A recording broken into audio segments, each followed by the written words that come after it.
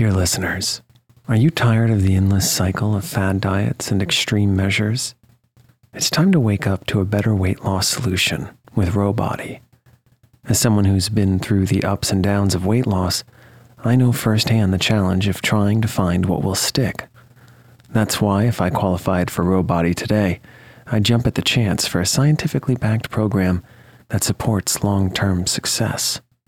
With Rowbody, you'll gain access to the most popular weight loss shots on the market, paired with personalized lifestyle changes. Over 200,000 people have already chosen Row to help them lose weight.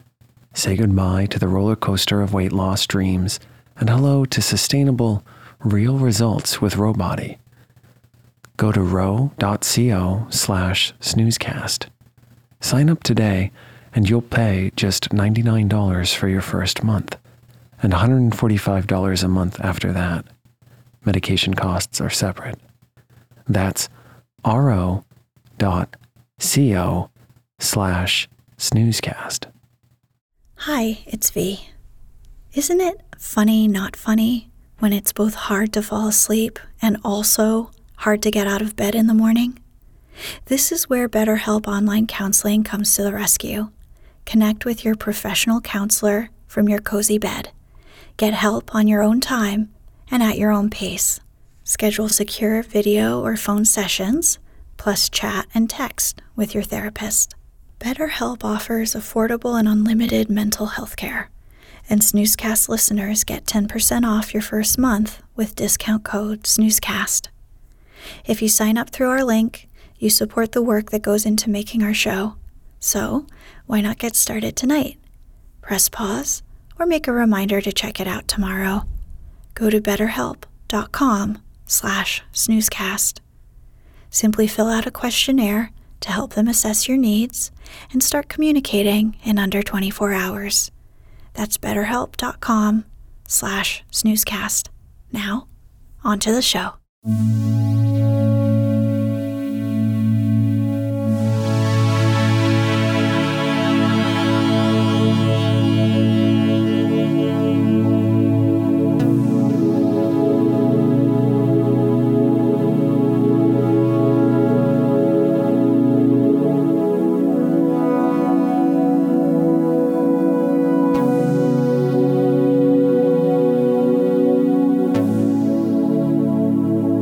Welcome to Snoozecast, the podcast designed to help you fall asleep.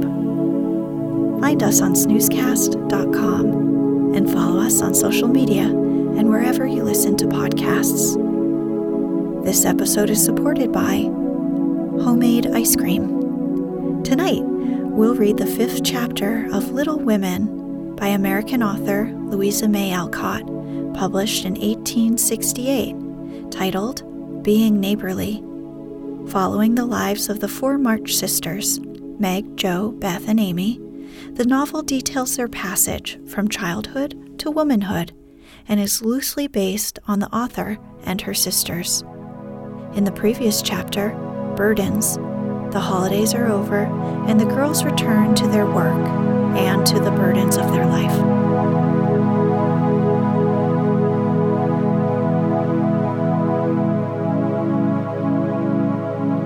Let's get cozy. Close your eyes. Relax your body into the softness of your bed. Now, take a few deep breaths.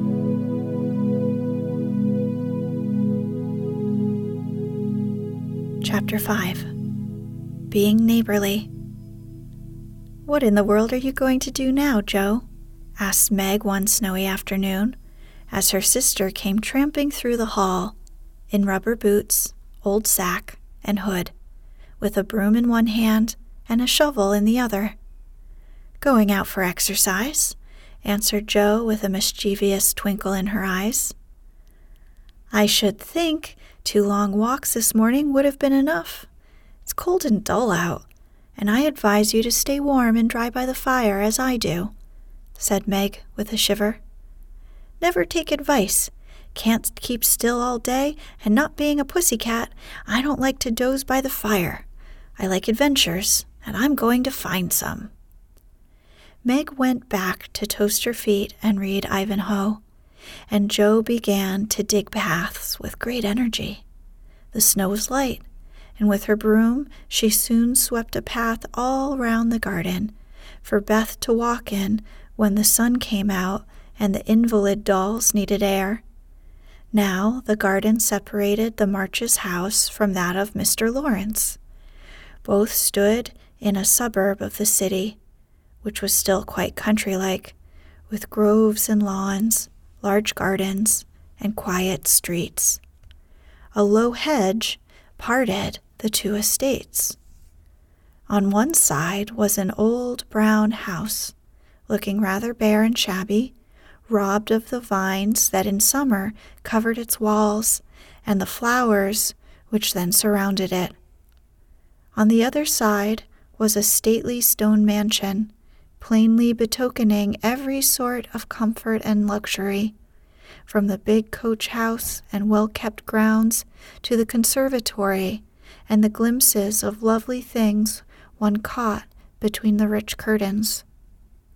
Yet it seemed a lonely, lifeless sort of house, for no children frolicked on the lawn, no motherly face ever smiled at the windows, and few people went in and out, except the old gentleman and his grandson. To Jo's lively fancy, this fine house seemed a kind of enchanted place, full of splendors and delights which no one enjoyed. She had long wanted to behold these hidden glories, and to know the Lawrence boy, who looked as if he would like to be known, if he only knew how to begin.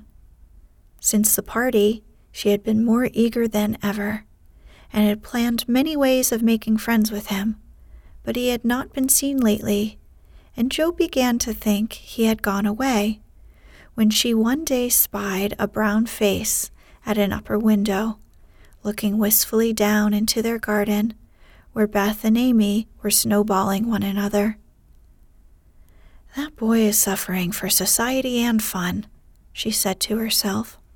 "His grandpa does not know what's good for him. It keeps him shut up all alone. He needs a party of jolly boys to play with, or somebody young and lively. I have a great mind to go over and tell the old gentleman so."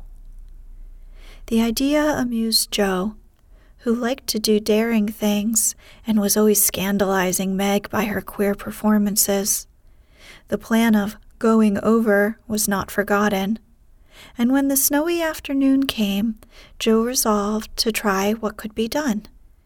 She saw Mr. Lawrence drive off, and then sallied out to dig her way down to the hedge, where she paused and took a survey.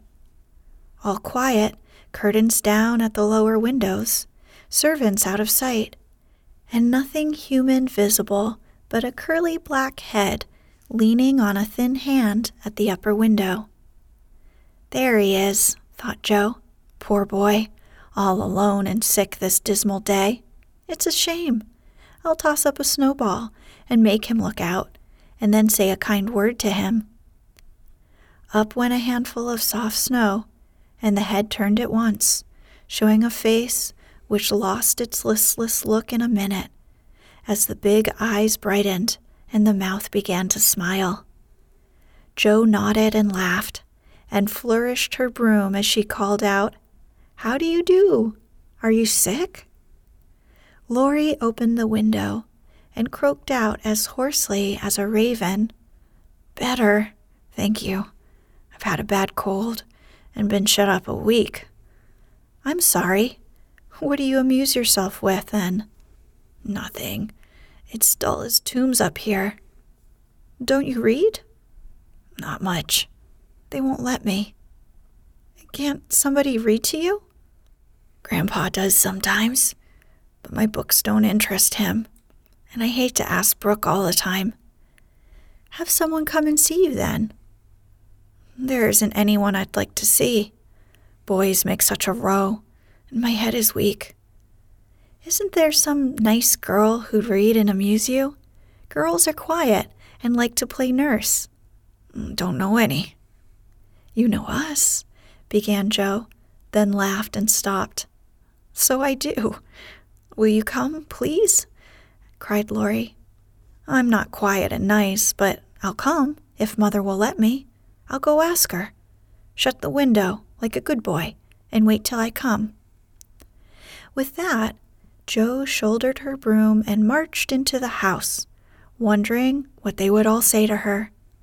Laurie was in a flutter of excitement at the idea of having company, and flew about to get ready, for, as Mrs. March said, he was a little gentleman, and did honor to the coming guest by brushing his curly pate, putting on a fresh color, and trying to tidy up the room, which in spite of half a dozen servants, was anything but neat.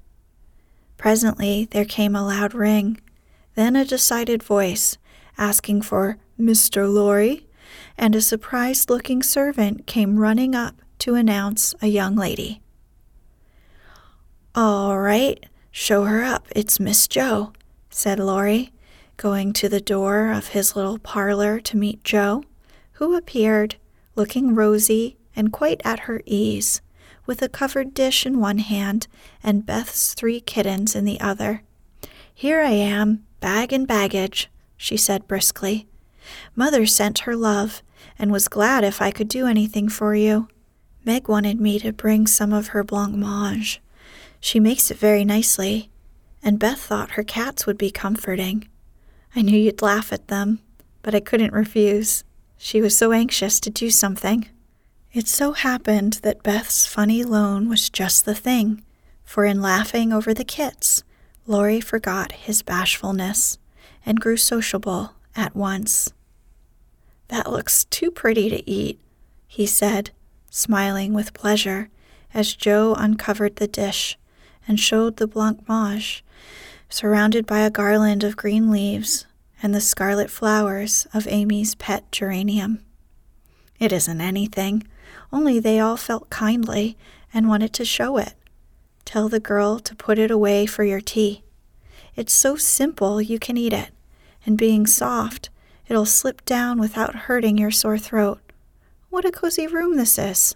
"It might be if it were kept nice, but the maids are lazy, and I don't know how to make them mind. It worries me, though." "I'll write it up in 2 minutes, for it only needs to have the hearth brushed, so, and the things made straight on the mantelpiece, so, and the books put here, and the bottles there, and your sofa turned from the light, and the pillows plumped up a bit. Now then, you're fixed." And so he was, for, as she laughed and talked, Joe had whisked things into place and given quite a different air to the room. Laurie watched her in respectful silence, and when she beckoned him to his sofa, he sat down with a sigh of satisfaction, saying gratefully, "How kind you are. Yes, that's what it wanted. Now, please take the big chair and let me do something to amuse my company." "No, I came to amuse you. Shall I read aloud?" And Joe looked affectionately toward some inviting books nearby. "Thank you. I've read all those, and if you don't mind, I'd rather talk," answered Laurie. "Not a bit. I'll talk all day if you'll only set me going. Beth says I never know when to stop." "Is Beth the rosy one, who stays at home a good deal and sometimes goes out with a little basket?" asked Laurie with interest. "Yes, that's Beth. She's my girl, and a regular good one she is, too. The pretty one is Meg, and the curly-haired one is Amy, I believe. How did you find that out?" Laurie colored up, but answered frankly, "Why, you see, I often hear you calling to one another, and when I'm alone up here, I can't help looking over at your house. You always seem to be having such good times. I beg your pardon for being so rude, but sometimes you forget to put down the curtain at the window where the flowers are, and when the lamps are lighted, it's like looking at a picture to see the fire and you all around the table with your mother. Her face is right opposite, and it looks so sweet behind the flowers. I can't help but watch it. I haven't got any mother, you know." And Laurie poked the fire to hide a little twitching of the lips that he could not control. The solitary, hungry look in his eyes went straight to Jo's warm heart. She had been so simply taught that there was no nonsense in her head, and at 15 she was as innocent and frank as any child. Laurie was sick and lonely, and feeling how rich she was in home and happiness, she gladly tried to share it with him. Her face was very friendly, and her sharp voice unusually gentle as she said, "We'll never draw that curtain any more, and I give you leave to look as much as you'd like. I just wish, though, instead of peeping, you'd come over and see us. Mother is so splendid. She'd do you heaps of good, and Beth would sing to you if I begged her to, and Amy would dance. Meg and I would make you laugh over our funny stage properties, and we'd have jolly times. Wouldn't your grandpa let you?" "I think he would, if your mother asked him. He's very kind, though he doesn't look so. And he lets me do what I like, pretty much. Only he's afraid I might be a bother to strangers," began Laurie, brightening more and more. "Well, we're not strangers. We're neighbors. And you needn't think you'd be bothered. We want to know you, and I've been trying to do it for ever so long. We haven't been here a great while, you know, but we've all got acquainted with all our neighbors but you. You see, Grandpa lives among his books and doesn't mind much what happens outside. Mr. Brooke, my tutor, doesn't stay here, you know, and I have no one to go about with me, so I just stop at home and get on as I can." "That's bad. You ought to make an effort and go visiting everywhere you are asked. Then you'll have plenty of friends and pleasant places to go to. Never mind being bashful. It won't last long if you keep going." Laurie turned red again, but wasn't offended at being accused of bashfulness, for there was so much goodwill in Jo, it was impossible not to take her blunt speeches as kindly as they were meant. "Do you like your school?" asked the boy, changing the subject, after a little pause, during which he stared at the fire, and Jo looked about her, well pleased. "Don't go to school. I'm a businessman. I mean. I go to wait on my great-aunt, and a dear cross old soul she is, too," answered Jo. Laurie opened his mouth to ask another question, but remembering just in time that it wasn't manners to make too many inquiries into people's affairs, he shut it again and looked uncomfortable. Jo liked his good breeding and didn't mind having a laugh at Aunt March, so she gave him a lively description of the fidgety old lady, her fat poodle, the parrot that talked Spanish, and the library where she reveled. Laurie enjoyed that immensely, and when she told about the prim old gentleman who came once to woo Aunt March, and in the middle of a fine speech, how Pole had tweaked his wig off to his great dismay, the boy lay back and laughed till the tears ran down his cheeks, and a maid popped her head in to see what was the matter. "Oh, that does me no end of good. Tell on, please," he said, taking his face out of the sofa cushion, red and shining with merriment. Much elated with her success, Jo did tell on, all about their plays and plans, their hopes and fears for father, and the most interesting events of the little world in which the sisters lived.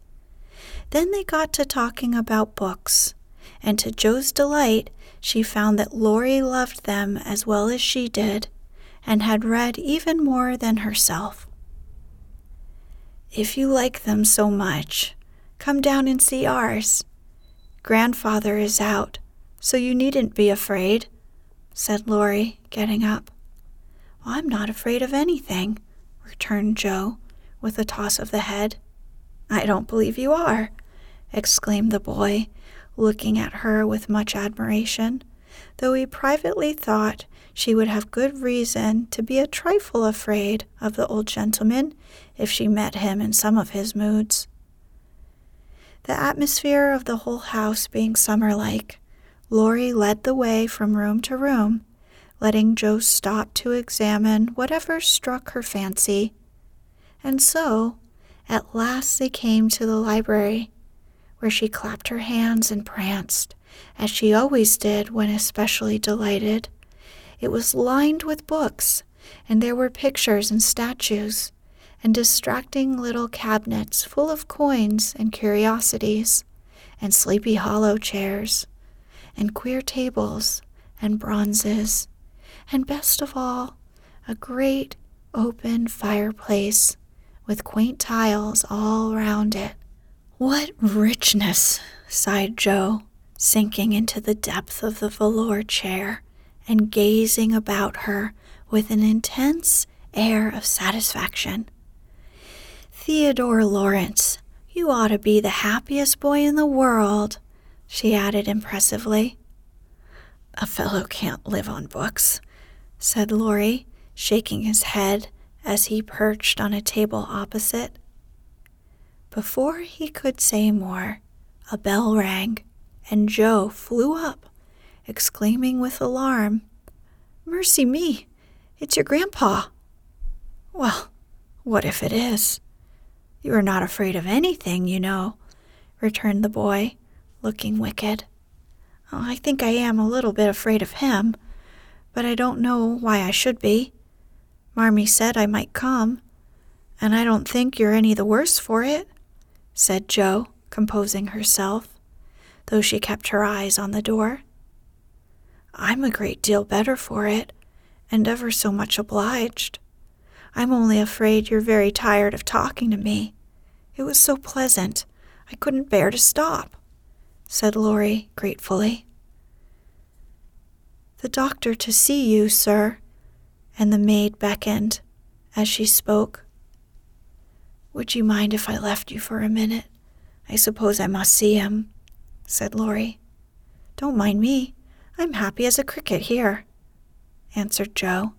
Laurie went away, and his guest amused herself in her own way. She was standing before a fine portrait of the old gentleman when the door opened again, and without turning, she said decidedly, "I'm sure now that I shouldn't be afraid of him, for he's got kind eyes, though his mouth is grim, and he looks as if he had a tremendous will of his own. He isn't as handsome as my grandfather, but I like him."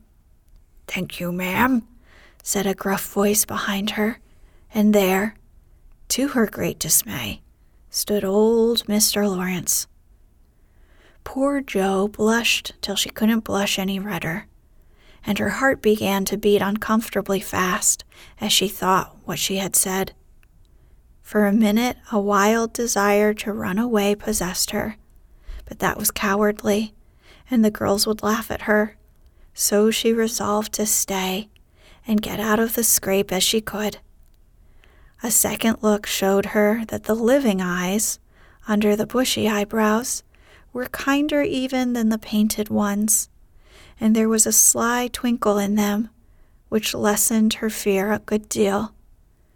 The gruff voice was gruffer than ever, as the old gentleman said abruptly, after the dreadful pause, "So, you're not afraid of me, eh?" "Not much, sir." "And you don't think me as handsome as your grandfather?" "Not quite, sir." "And I've got a tremendous will, have I?" "I only said I thought so." "But you like me in spite of it?" "Yes, I do, sir." That answer pleased the old gentleman. He gave a short laugh, shook hands with her, and, putting his finger under her chin, turned up her face, examined it gravely, and let it go, saying with a nod, "You've got your grandfather's spirit, if you haven't his face. He was a fine man, my dear, but what is better, he was a brave and an honest one, and I was proud to be his friend." "Thank you, sir." And Jo was quite comfortable after that, for it suited her exactly. "What have you been doing to this boy of mine, eh?" was the next question, sharply put. "Only trying to be neighborly, sir." And Jo told how her visit came about. "You think he needs cheering up a bit, do you?" "Yes, sir. He seems a little lonely, and young folks would do him good perhaps. We're only girls, but we should be glad to help him if we would, for we don't forget the splendid Christmas present you sent us," Jo said eagerly. "Tut, tut, tut. That was the boy's affair. How is the poor woman?" "Oh, doing nicely, sir." And off went Jo, talking very fast, as she told all about the Hummels, in whom her mother had interested richer friends than they were. "Just her father's way of doing good. I shall come and see your mother some fine day. Tell her so. There's the tea bell. We have it early on the boy's account. Come down and go on being neighborly." "If you'd like to have me, sir." "Shouldn't ask you if I didn't."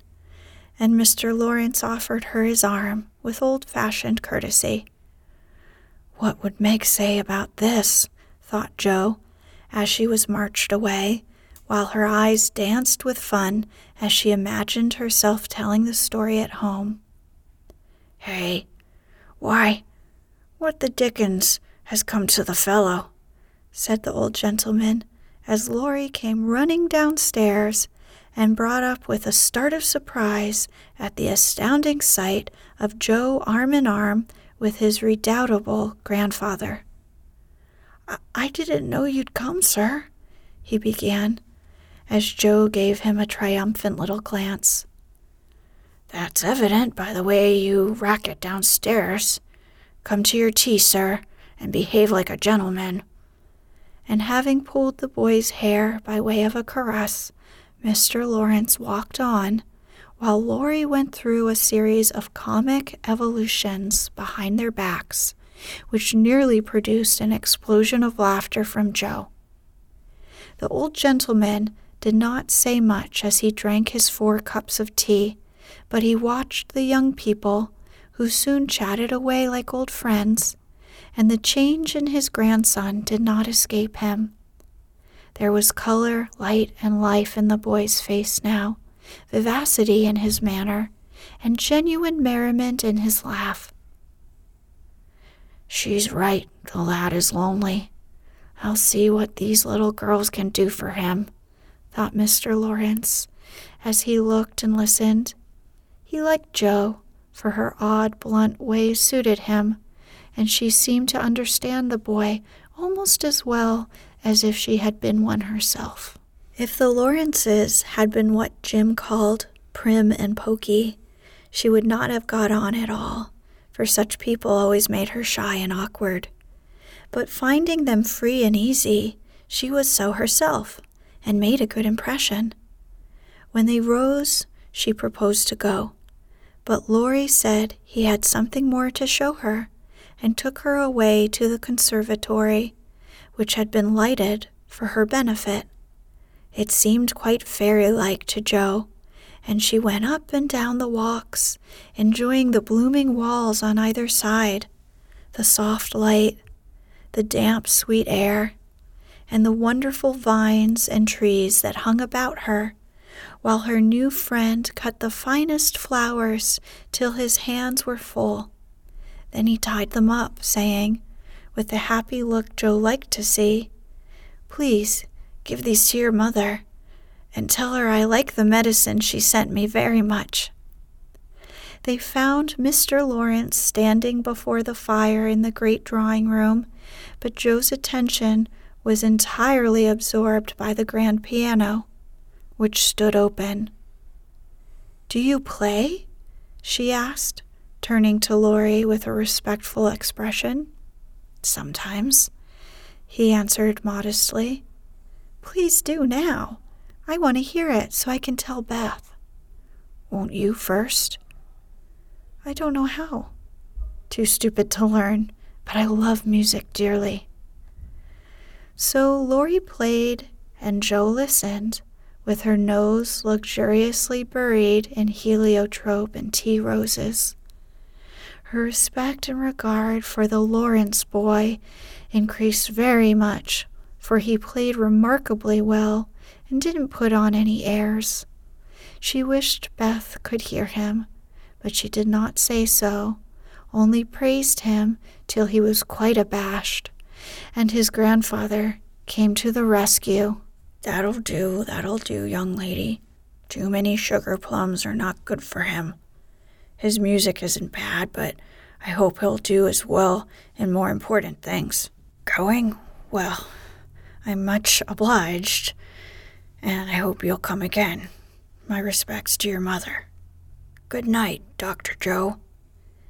He shook hands kindly, but looked as if something did not please him. When they got into the hall, Jo asked Laurie if she had said something amiss. He shook his head. No, it was me. He doesn't like to hear me play. Why not? I'll tell you someday. John is going home with you, as I can't. Oh, no need of that. I'm not a young lady, and it's only a step. Take care of yourself, won't you? Yes, but you'll come again, I hope. If you promise to come and see us after you're well, I will. Good night, Laurie. Good night, Jo. Good night. When all the afternoon's adventures had been told, the family felt inclined to go visiting in a body, for each found something very attractive in the big house on the other side of the hedge. Mrs. March wanted to talk of her father with the old man who had not forgotten him. Meg longed to walk in the conservatory. Beth sighed for the grand piano, and Amy was eager to see the fine pictures and statues. Mother, why didn't Mr. Lawrence like to have Laurie play? Asked Jo, who was of an inquiring disposition. I'm not sure, but I think it was because his son, Laurie's father, married an Italian lady, a musician, which displeased the old man, who was very proud. The lady was good and lovely and accomplished, but he did not like her, and never saw his son after he married. They both died when Laurie was a little child, and then his grandfather took him home. I fancy the boy, who was born in Italy, is not very strong, and the old man is afraid of losing him, which makes him so careful. Laurie comes naturally by his love of music, for he is like his mother, and I dare say his grandfather fears that he may want to be a musician. At any rate, his skill reminds him of the woman he did not like, and so he glowered, as Jo said. Dear me, how romantic! Exclaimed Meg. How silly, said Jo. Let him be a musician if he wants to, and not plague his life out sending him to college when he hates to go. That's why he has such handsome black eyes and pretty manners, I suppose. Italians are always nice, said Meg, who was a little sentimental. What do you know about his eyes and his manners? You never spoke to him, hardly, cried Jo, who was not sentimental. I saw him at the party, and what you tell shows that he knows how to behave. That was a nice little speech about the medicine Mother gave him. He meant the blancmange, I suppose. How stupid you are, child. He meant you, of course. Did he? And Jo opened her eyes as if it had never occurred to her before. I never saw such a girl. You don't know a compliment when you get it, said Meg, with the air of a young lady who knew all about the matter. I think they are great nonsense, and I'll thank you not to be silly and spoil my fun. Laurie's a nice boy, and I like him, and I won't have any sentimental stuff about compliments and such rubbish. We'll all be good to him because he hasn't got any mother, and he may come over and see us, mayn't he, Marmee?